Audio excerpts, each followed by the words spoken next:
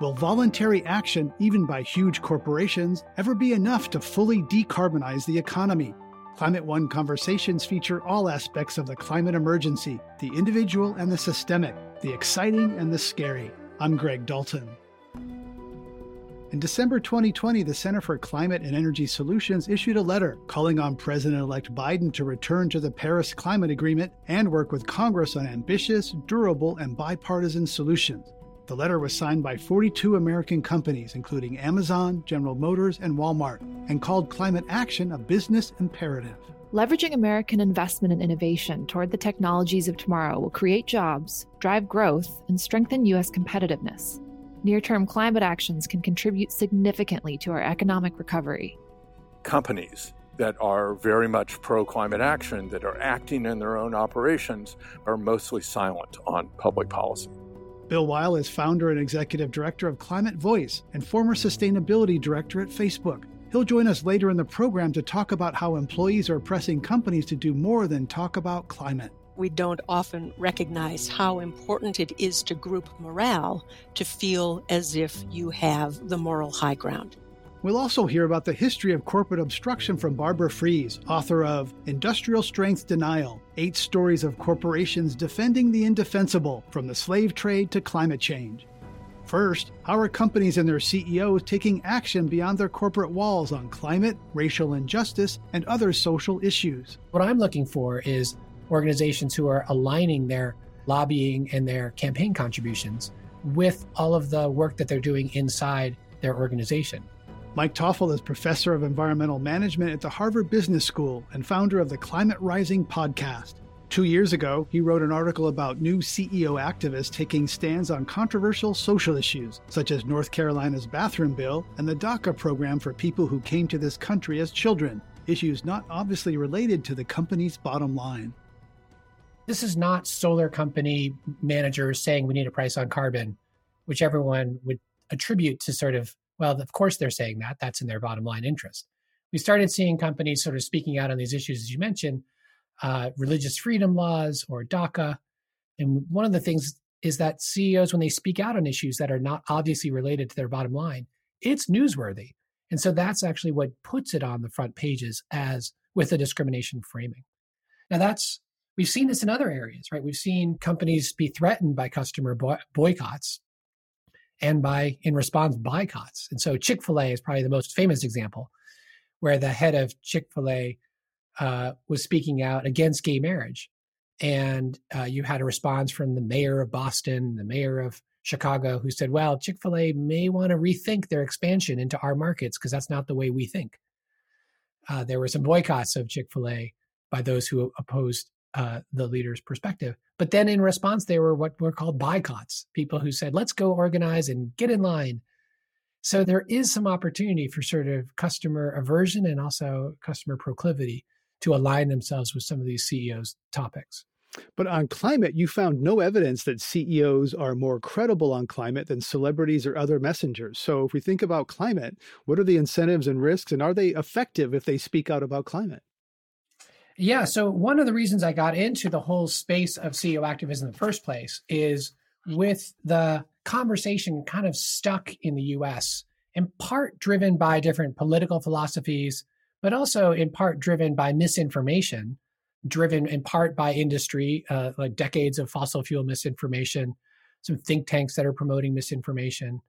CEOs have played a role of trust. They've been trusted for a long time in the US. And so it was going to be interesting to study, I thought, whether CEOs, if they spoke out on behalf of the need for climate regulation, both to mitigate the emissions as well as perhaps to invest in some resilience to protect our cities and protect our countryside against the effects of climate change, whether that was going to make a difference in how people thought about the issue. And unlike issues about religious freedom, whether that's a discriminatory topic, when we tried a whole bunch of different things where we looked at whether CEOs spoke out, talking about climate change is a problem for the next generation, it's a problem of economic inequity, of limiting growth, a moral issue. No matter what we threw at it, it did not sway the public opinions. And that was true also when we expose people to conditions, talking about celebrities speaking about this. So it seems like on these issues, views are a bit more entrenched than they were on some of the issues about sort of religious freedom and whether that was a discriminatory topic. Well, what are the risks and opportunities for a CEO speaking out on climate? You've written about, Jeff Immelt was CEO of General Electric, talking about climate. It's a good way to sell their wind turbines. There's sort of a win-win. You kind of change the rules. It benefits your company. That's kind of pretty much all upside for General Electric. What are the risks and benefits for CEOs stepping out on climate? What we saw is that CEOs tend to do it when their employees push them to do it, or when they think it's useful for recruiting new employees. Now, the risk is, well, what about the employees who don't believe this? Or what about customer bases who don't believe this? So you have to sort of think about, does it align with the corporate values that we have? Does it align with the culture we want to have? And it's a little tricky because climate is a long-term problem. It's going to affect people differentially, depending on where you live and literally where you live in a city. Are you in a flood zone or not? Of course, where you live across the country as well. But my sense in teaching MBA students, as I have for the last almost 15 years, is that this generation really wants to work at a company where they feel it's mission driven. And part of that mission is making sure society is sort of moving in a direction that's more equal, that's more thoughtful, that's going to be protective of the American dream. And this is an area where climate change the discussion about climate change could really resonate with those types of employees. And it's not just MBAs. I think, we're seeing survey data that folks across the age groups want to work at a company that's mission driven. So what I'm looking for is organizations who are aligning their lobbying and their campaign contributions with all of the work that they're doing inside their organization. So we need rating, or there's lots of organizations that rate the sustainability of companies. We need them to pay attention to, well, what trade associations do they belong to? And are they resonating with the individual companies' corporate statements about climate change? Let's talk about timeframes, because there's climate is something that's unfolding. It's very happening faster than scientists predicted, but it unfolds over quite an extended period of time, longer than our attention spans, longer than a lot of quarterly reports, short-term thinking. The markets reinforce that. So if you're looking at a CEO, they're incentivized to juice the stock price and do things in that short-term interest. They may not align with being more sustainable and acting on energy and climate. Right. But at the same time, CEOs in many industries need to make investments that will have decades of life. You think about sort of power plants, for example. So what we want, and this is why it's so important for companies who just can't do this on their own, they need to have policies that describe, like, what will the environment be? How can we stabilize what the environment will be for decades to come through, say, a price on carbon? That needs to be bilateral. Like, we can't just have one party who has 51% try and impose rules so that when the other party comes in, they just back them out, right? This was what we saw, Obama's best efforts, because they didn't have the cooperation of Congress to do much more, as they tried to impose some rules, which just got turned around. So we need to sort of build a consensus in the populace to understand that we need to protect our next generation of cities and our next generation of companies with more climate stability. So this is an area where CEOs could play a role. This is why CEOs have to not just say, my organization's still in, but we as a country have to still be in. And this is the pivot between thinking about what we do as an organization privately and what we do to try and set the rules of the game. And I've written about Mark Benioff, CEO and co-founder of Salesforce, holding dinners saying why activism is part of a CEO job. Yet there's also the cautionary tale of David Crane. David Crane was CEO of one of the largest electric utilities in the country. He tried to push more into renewable energy than his company and shareholders were willing to take. And he wrote a very strong letter to shareholders about sort of the moral responsibility of our children, et cetera.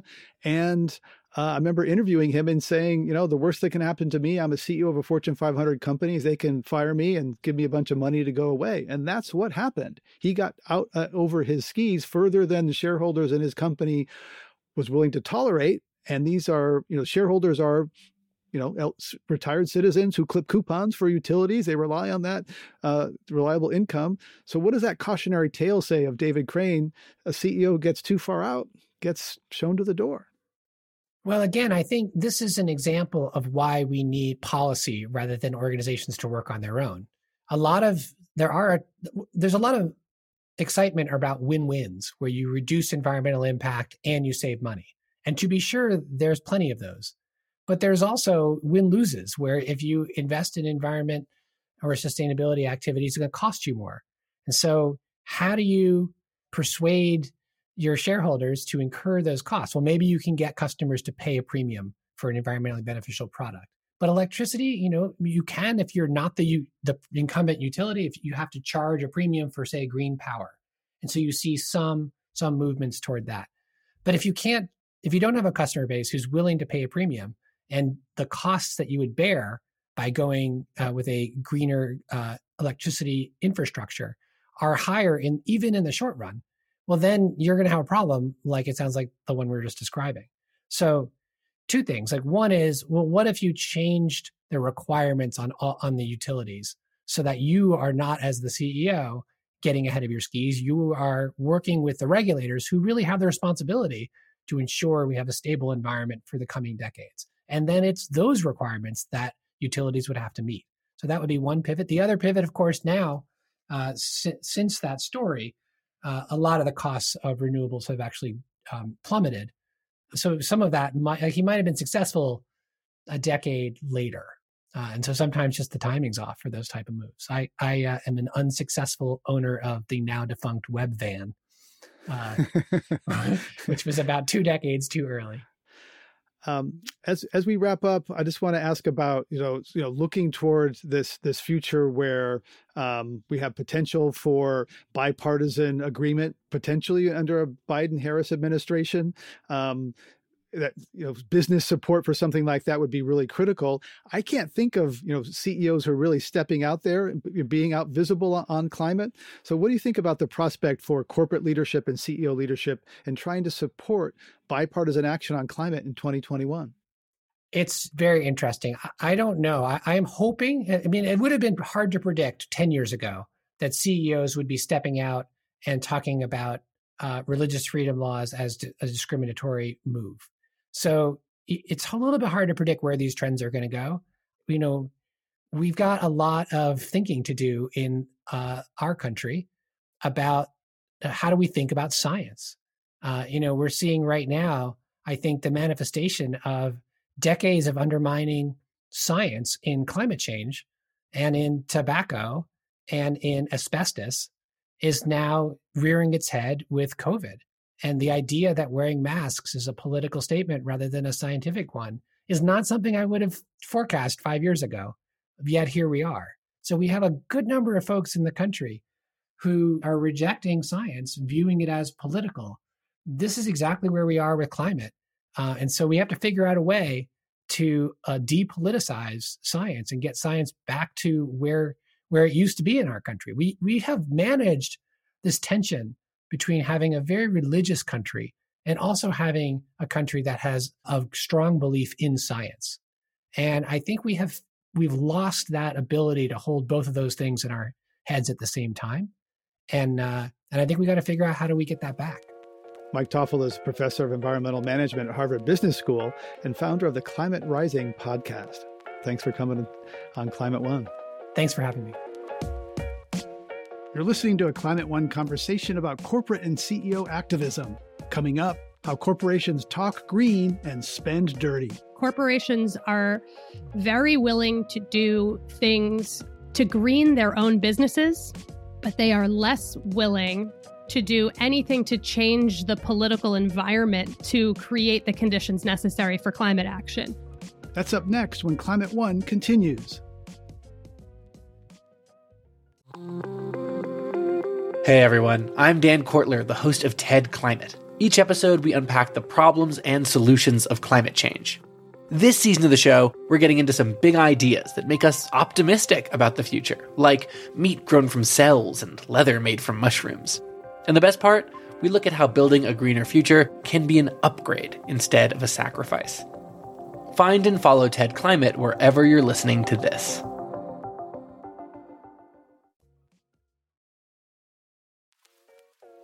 This is Climate One. I'm Greg Dalton. Emily Atkin is an MSNBC contributor and author of the newsletter Heated, where she writes about the forces behind past and present inaction on climate. She recently called out some of the corporations that signed a letter urging President-elect Joe Biden to re-enter the Paris Climate Agreement and U.S. lawmakers to enact ambitious climate solutions. I was just curious if any of those companies that made these public-facing grand statements of wanting climate action in Congress, well, who are they donating to in Congress? Who are they trying to get reelected? And I found that 6 of them are actively donating to the campaigns of David Perdue and Kelly Loeffler, who are the 2 Republican candidates running in the Georgia Senate runoff elections. Both have gone on record being really hostile to climate change science, not to mention climate change regulation. So it was sort of like, so you're publicly saying that you want Congress to act on climate, but you're donating to make sure that Congress never acts on climate. Why? And myself and my co-reporter, Judd Legum of the newsletter Popular Information, we reached out to all of these companies and either didn't get a response or the responses that we got were very confusing. And let's hear those 6. Who are the companies? The companies are Microsoft, Bank of America, General Motors, Goldman Sachs, Ford, and Dominion Energy, which that was weird that they signed the letter in the first place. They're basically a fossil fuel company. So it's very strange. So you've been calling out these companies for talking green and spending dirty. Part of that is green trolling. I hadn't heard of this until I read your column in Heated. What is green trolling?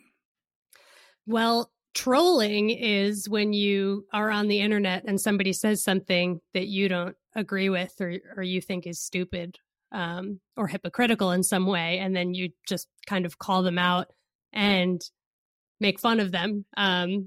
Green trolling is doing that in service of an environmental issue. Mary Hegler, who writes the climate change newsletter Hot Take, coined the term, and she basically said that green trolling is a response to greenwashing, which is what corporations who talk green and spend dirty do. It's a greenwash. It's the public relations effort to make them look environmentally friendly when they're doing environmentally harmful things.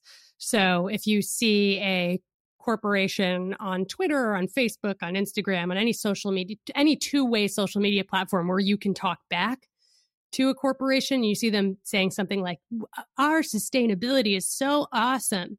What Mary says is that you should reply to them and be like, oh, really? What about this? And spam them with links and stuff like that. So she's really launched a movement to get people to do that. Right. And I've seen a couple of tweets where there's like an energy company said, what are you willing to do or give up? And she was like, right back, what are you willing to do or change? Right back at you in real time. Whereas I think the point is that a lot of PR and greenwashing is done through slick ads and kind of a one-way channels, and social media provides a opportunity for, I guess, real-time fact checking and calling BS on these companies. Right. And that's what I mean by a two-way conversation, right? When you see an ad on TV from Chevron being like, we are investing so much in biofuels and wind energy, and we are a partner in the climate crisis. All you can do is yell at your TV and say, no, you're not. And that doesn't really do anything. But on social media, that's a two-way platform. You can talk back. And anyone who sees that will also see what you say. And so in real time, you can expose the hypocrisy that you feel is going on. And then, someone can make their own decision. And that's more powerful than you might think in terms of how bad that is for corporations that are greenwashing. What's your message to people who are working in a big corporation that does some good things, some bad things? They're not, deciding the climate policy. What about people working inside corporate America? I think the best thing that people working inside corporate America who want to see their corporations stop doing environmentally bad things from the inside, if their efforts on the inside aren't working, you should leak to journalists. I'm serious. No, I'm really serious, because we depend on courageous people from the inside of corporations to tell us what's going on, because everything that we get from corporations is basically, it's a PR cover, and it's really hard to discern what the truth is and be able to convey that truth to the public. The closest thing we have to truth is when it's a public company and we can listen to investor calls. And when investors ask tough questions and CEOs and executives are forced to answer those questions, that's when we start to get a glimpse. But even on those calls that the CEOs and executive give PR-like answers. And maybe they'll lose investors from it and maybe they won't. But the outcome is that I still don't know what the truth is of what's going on at this company, and therefore the public doesn't know either. So if you're working at a company that's doing something really messed up and nothing you can do from the inside can change it, find a journalist you trust and let them know about it. And we'll figure out a way to make it so that you are, you're not fired. Emily Atkin is author of the Heated newsletter and a contributor at MSNBC. Thanks for joining us on Climate One. Thank you for having me. You're listening to Climate One. I'm Greg Dalton.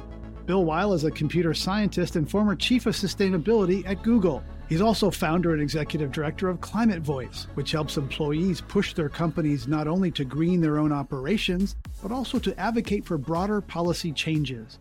Companies like my employers, Google and Facebook, and many others, are doing amazing work and showing amazing leadership in decarbonizing their own operations and even today decarbonizing their supply chains. And we need to decarbonize much faster, much greater speed and at much greater scale across the entire economy. That takes much more than individual voluntary action by individuals like you and me or anyone listening or individual companies. It takes economy-wide action. And the big gap that I and a number of others see in political support for climate policy is companies that are very much pro-climate action, that are acting in their own operations, but they are mostly silent on public policy. So what I have embarked on, and with a number of other people, is an effort to get those companies to speak up on policy. And the way we're doing that is by educating and mobilizing the workforce. So we need policy, and to get policy, we need corporate support because they hold so much influence in our legislative process. And to get corporate support, you're going to the companies. Why are you focusing on tech companies rather than oil and gas companies? There are a lot of people focused on oil and gas companies. And honestly, I think some of their employees are already quite active. I think the oil and gas companies are hard to move because climate action is a threat to their basic business model and their revenue and their profit. And when they lobby on things, it's mostly obstruction and delay. On the other side, the non-fossil fuel companies, their businesses are not directly threatened by climate action. Sometimes they aren't particularly helped by climate action. But if you look at the political balance of power on climate and the amount of money the fossil fuel industry has spent decades amassing political power and kind of cementing political power. So to counter that, we need more political power. So I think there are people who are working to get the fossil fuel industry to be less bad, and I think that's really important. Nobody else has been working, I think, in the way we are to try to get other businesses to be much better, to move them from what I would characterize as good to being great on climate. And to get them to use their considerable influence to counter the influence of the fossil fuel industry. Corporations are tribes with power structures, behavioral norms, rewards, and punishments. They're not democracies. So how do you think that employees inside companies can make them stronger advocates for climate action? Well, in the old days, back when you and I were young, and before that, there were these things called unions, which still exist. And in some sectors, some businesses, some kinds of jobs are still really important for employees to exercise power. In the tech industry and in most professional jobs that require college degrees and so on, unions are not the way that employees exercise power. And I think that employees are just beginning in the last small number of years professional employees, they're just beginning to understand that they actually have a lot of power. They understand that these companies need the employees in some ways almost more than the employees need them.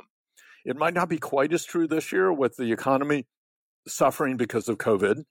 But even then, I saw recently Amazon announced they have something like 33,000 open job positions and these are not warehouse positions there. They probably have hundreds of thousands open at this point, given the way their business has gone this year.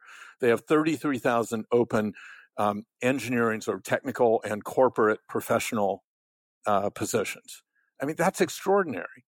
And the other major tech companies, maybe not quite the same numbers, but not that far off. So they are hiring and they are competing fiercely for top talent, which means if top talent expresses a strong opinion and says, we really want to work for a company that is all in on climate, that is doing everything it can to help us all avoid the potentially catastrophic impacts of climate change, they're going to listen.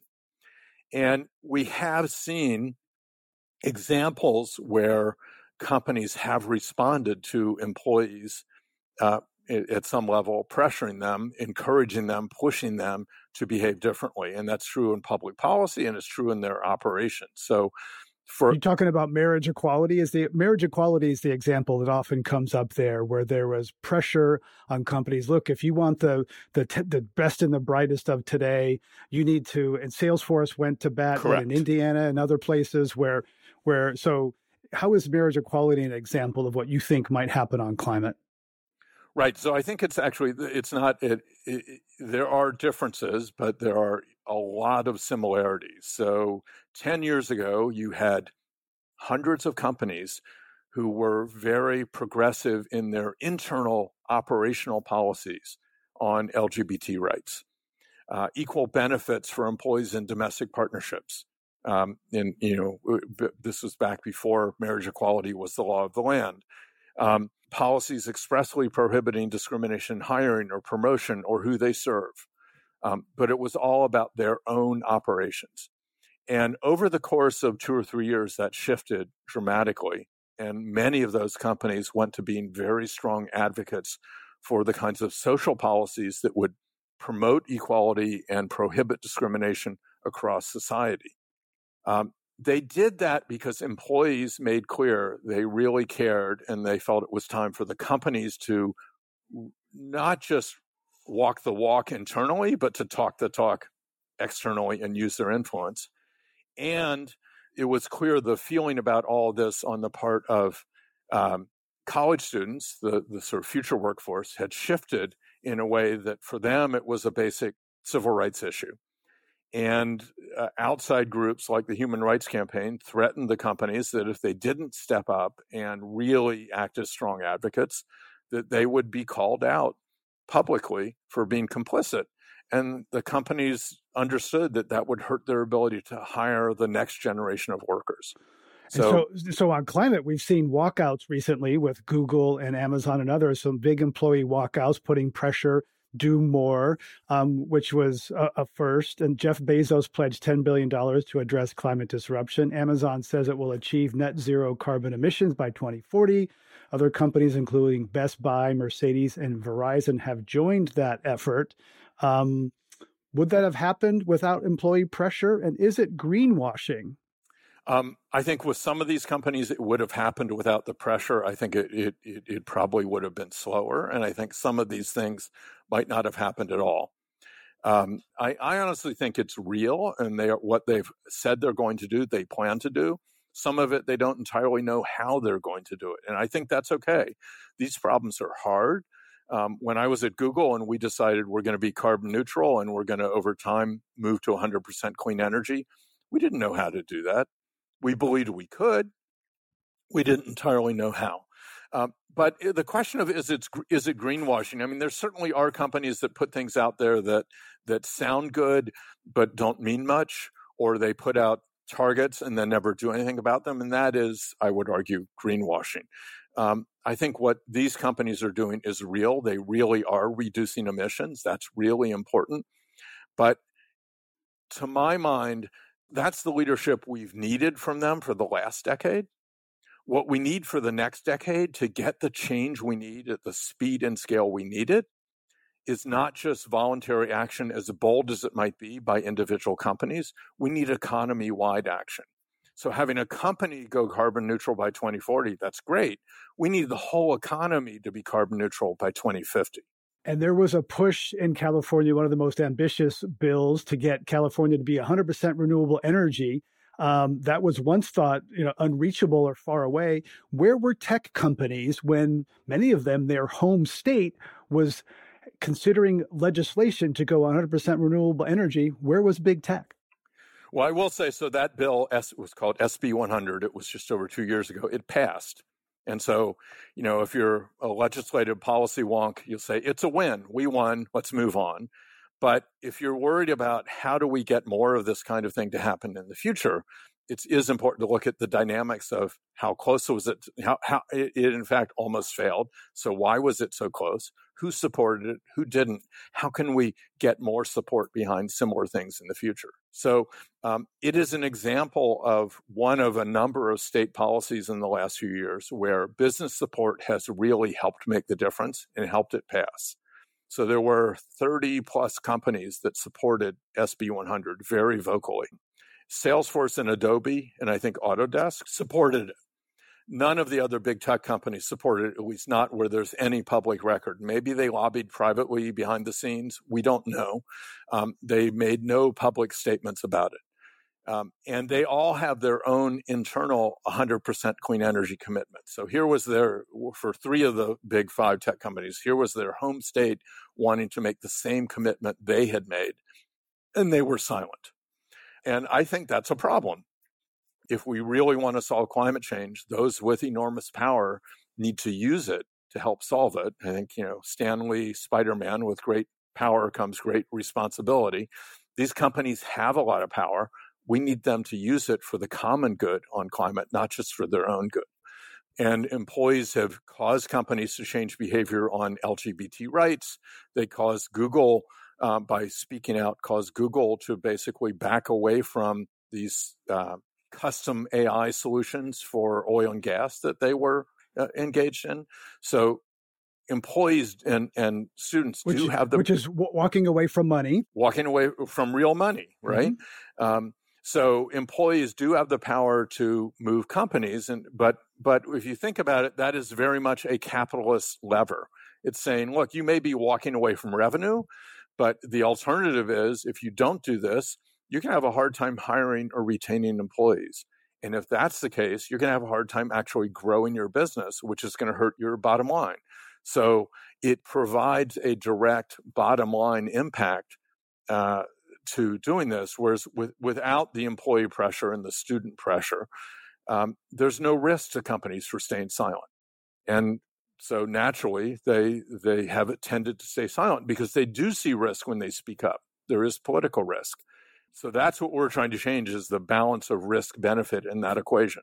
And one way that companies have been able to say things publicly is they've been able to use the U.S. Chamber of Commerce as a shield to do their lobbying. So how do you and others hope to influence the U.S. Chamber of Commerce under a Biden-Harris administration with a split Congress, where presumably when the politics are really tight, that business, lobby is going to be very important to getting anything done?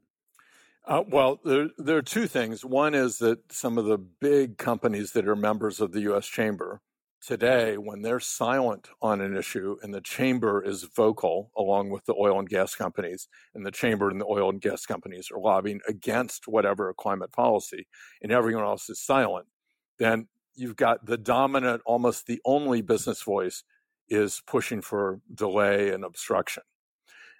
So if we can get those climate-friendly companies to speak up, that will help counter the voice of the chamber and the oil companies, even if the chamber is still saying the same kind of thing. The other place to push is to get the chamber to change. And it has begun to change. It's changed its rhetoric, its statements about climate, but it hasn't yet changed the way it's lobbying. And we think there's an opportunity given the shift in the economy. As you said, Apple, I think, is worth 5 times Exxon now. The 5 big tech companies are somewhere between 20 and 30% of the S&P 500 or something like that. I mean, it's crazy how big they become. They have a lot of potential power in the chamber that they mostly have not exercised. They've used the chamber as a place to get value on the things they really care about. And the fossil fuel industry has done the same. That we need to make them care about climate in a way where they change what the chamber is doing. So that's part of what we are trying to do with Climate Voice, is to get companies not just to lobby directly, but to align their trade associations with what we need on climate. We don't have 5 years for a gradual change. We need to make some change pretty quickly. Bill Weil is founder and executive director of Climate Voice and former director of sustainability at Facebook. Thank you for sharing your insights with us on Climate One. Oh, it's a pleasure, Greg, as always. The U.S. Chamber of Commerce didn't respond to several requests for comment.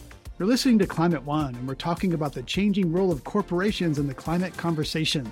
Coming up, how corporate deniers project their own strategies and motivations onto the people concerned about a destabilized climate.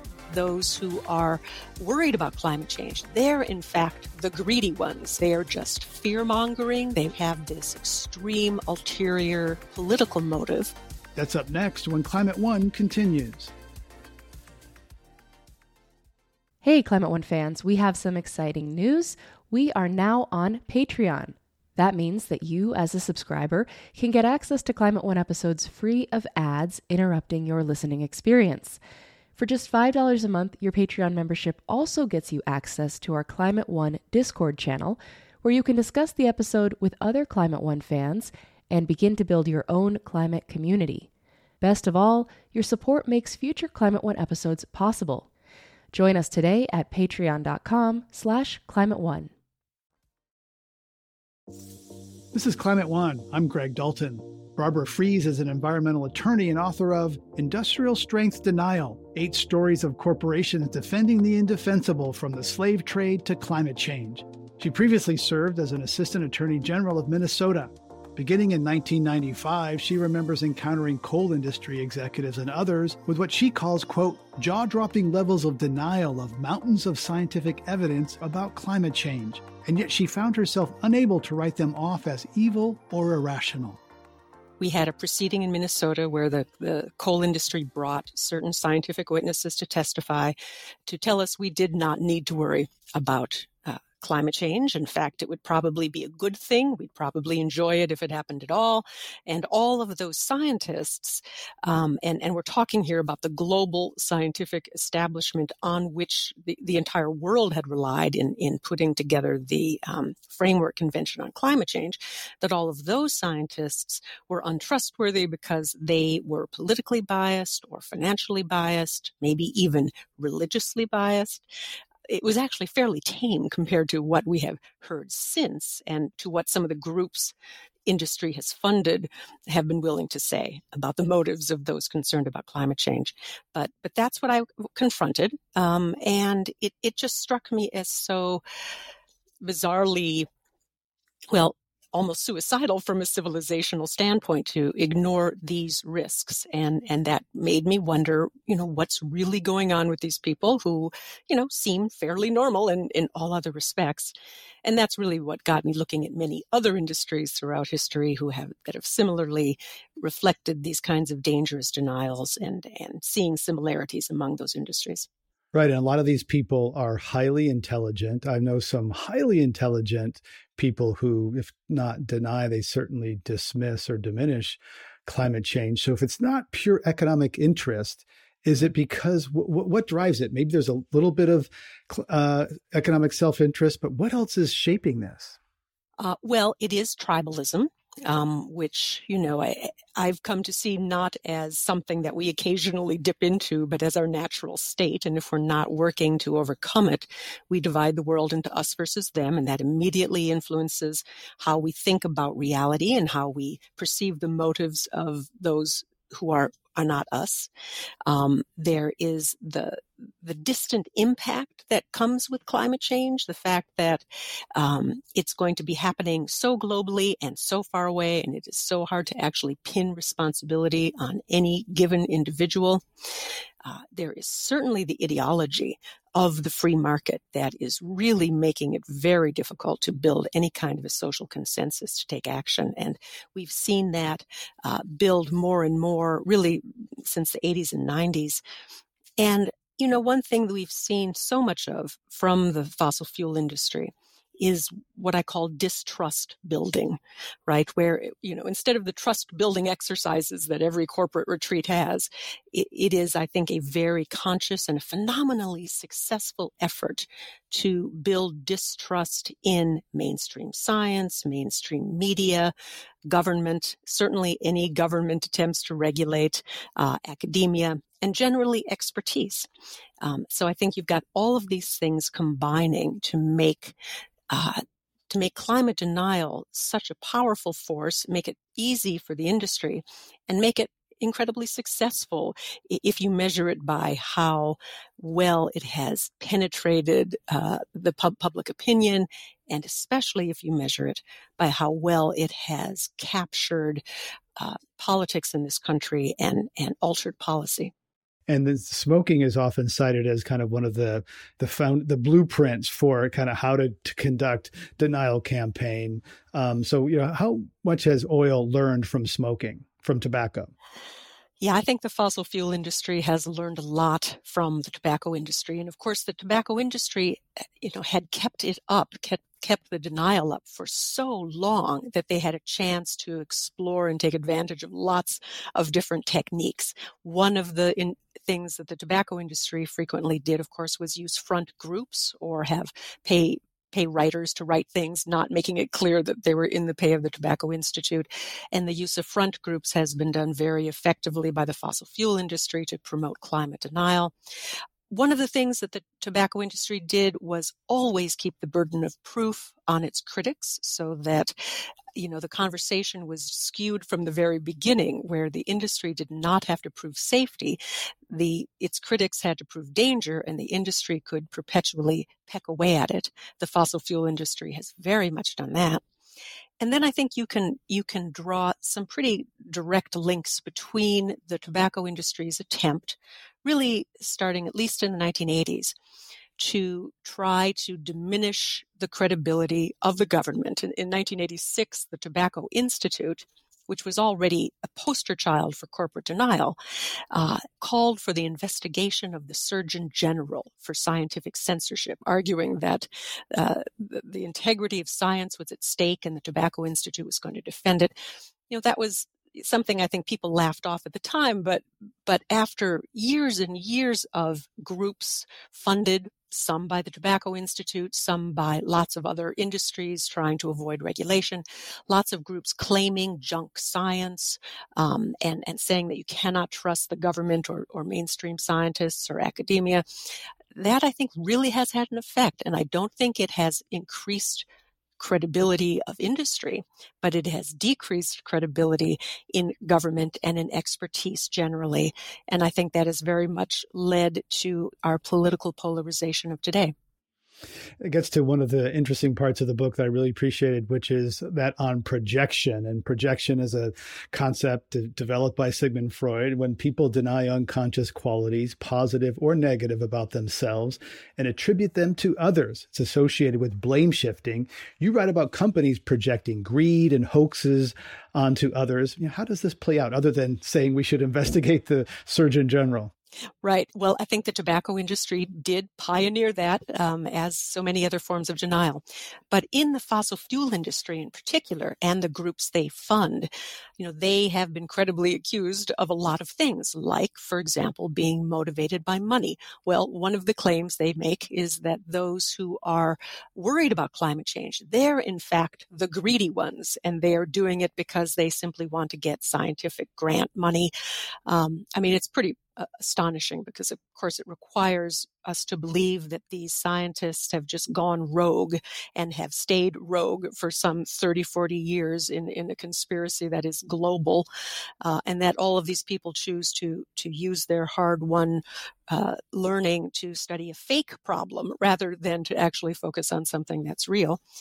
That is one of the most astonishing forms of projection. Another thing that astonished me was the claims that those concerned about climate change have this extreme ulterior political motive, when in fact, many of the groups who are most vocal and frankly unhinged when it comes to their climate denial are strongly associated with the most extreme form of market fundamentalism and market libertarianism, to the point where they advocate dismantling pretty much all of the environmental and consumer protections that have been put in place in recent decades, and minimizing the role of government generally, and trusting more to unfettered market forces. So that's a second form of projection. Another one, of course, is claims that people concerned about climate change are just fear-mongering, just trying to raise fears in others, whether they believe in them themselves. Another form of projection, I think, are the claims that the climate scientists who are effectively denying the risk are being subjected to unfair persecution. They sort of want to portray themselves as these valiant Galileo figures who are standing up against an orthodoxy. In fact, the political persecution has actually been against the climate scientists, many of whom have had, tremendous opposition, lawsuits, challenges, trying to obtain all of their emails and whatnot. So I think the political persecution claim goes better the other direction, but it is yet another example of projection. Climate is perfectly designed for the weakness of human cognition. It's incremental, it's indirect, the proverbial frog in the boiling water who doesn't notice it and doesn't get out in time before it dies.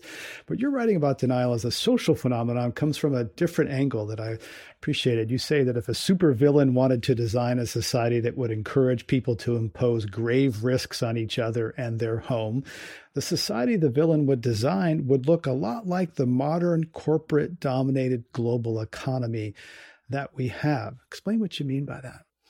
Well, part of it, of course, is tribalism, as we've been discussing, and the corporation is a tribe, effectively, in competition with other tribes. So I think it dips right into that very ancient, primitive sense of tribalism with which we evolved. It is an artificial human. That's what corpus comes from, the Latin word for body, that allows people to shift moral responsibility away from themselves and onto the corporation.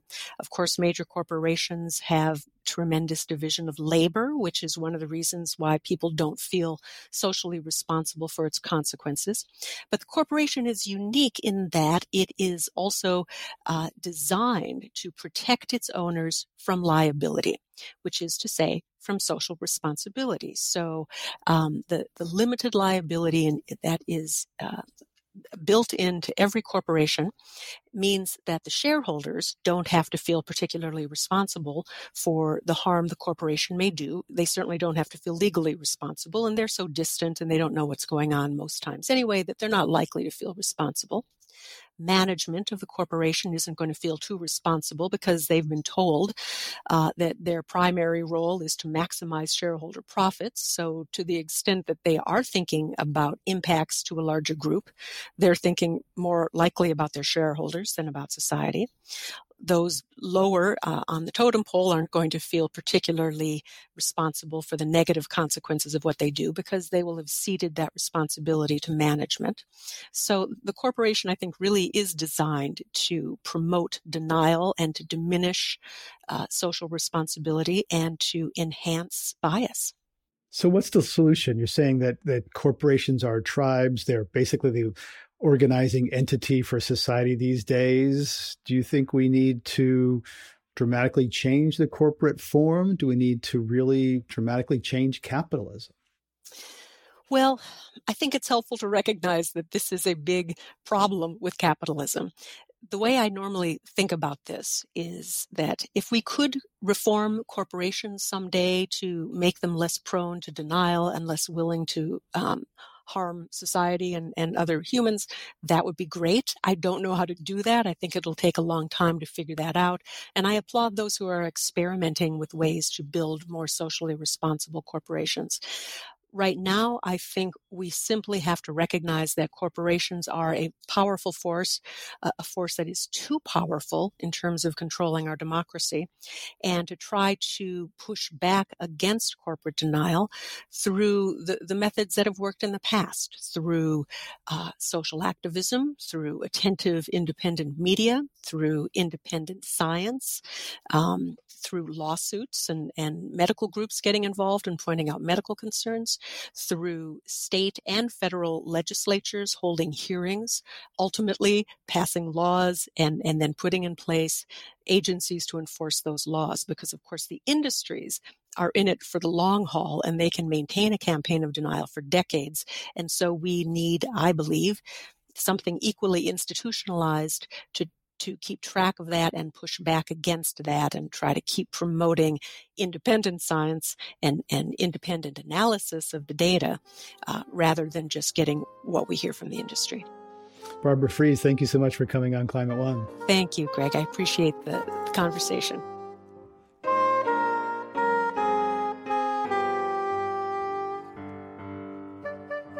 Barbara Fries is an environmental attorney and author of Industrial Strength Denial, 8 Stories of Corporations Defending the Indefensible from the Slave Trade to Climate Change.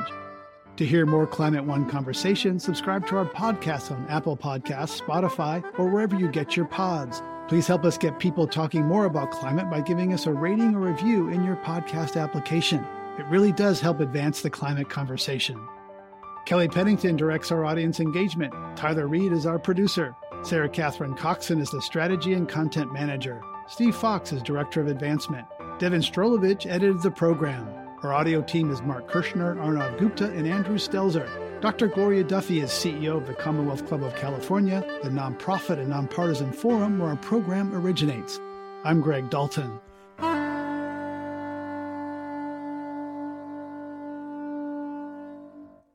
Hey, Climate One fans. We've all gotten used to a subscription model for paying for the things we really value. Here at Climate One, it's no different. We produce this show every week for free, and now we're offering you an opportunity to get our show free of ads. For just $5 per month, you can join us on Patreon and get access to our episodes free of ads and get access to our exclusive Climate One Discord channel. That allows you to discuss the episode with other Climate One fans and begin to build your own climate community. Best of all, your support makes future Climate One episodes possible. Join us today at patreon.com/climateone.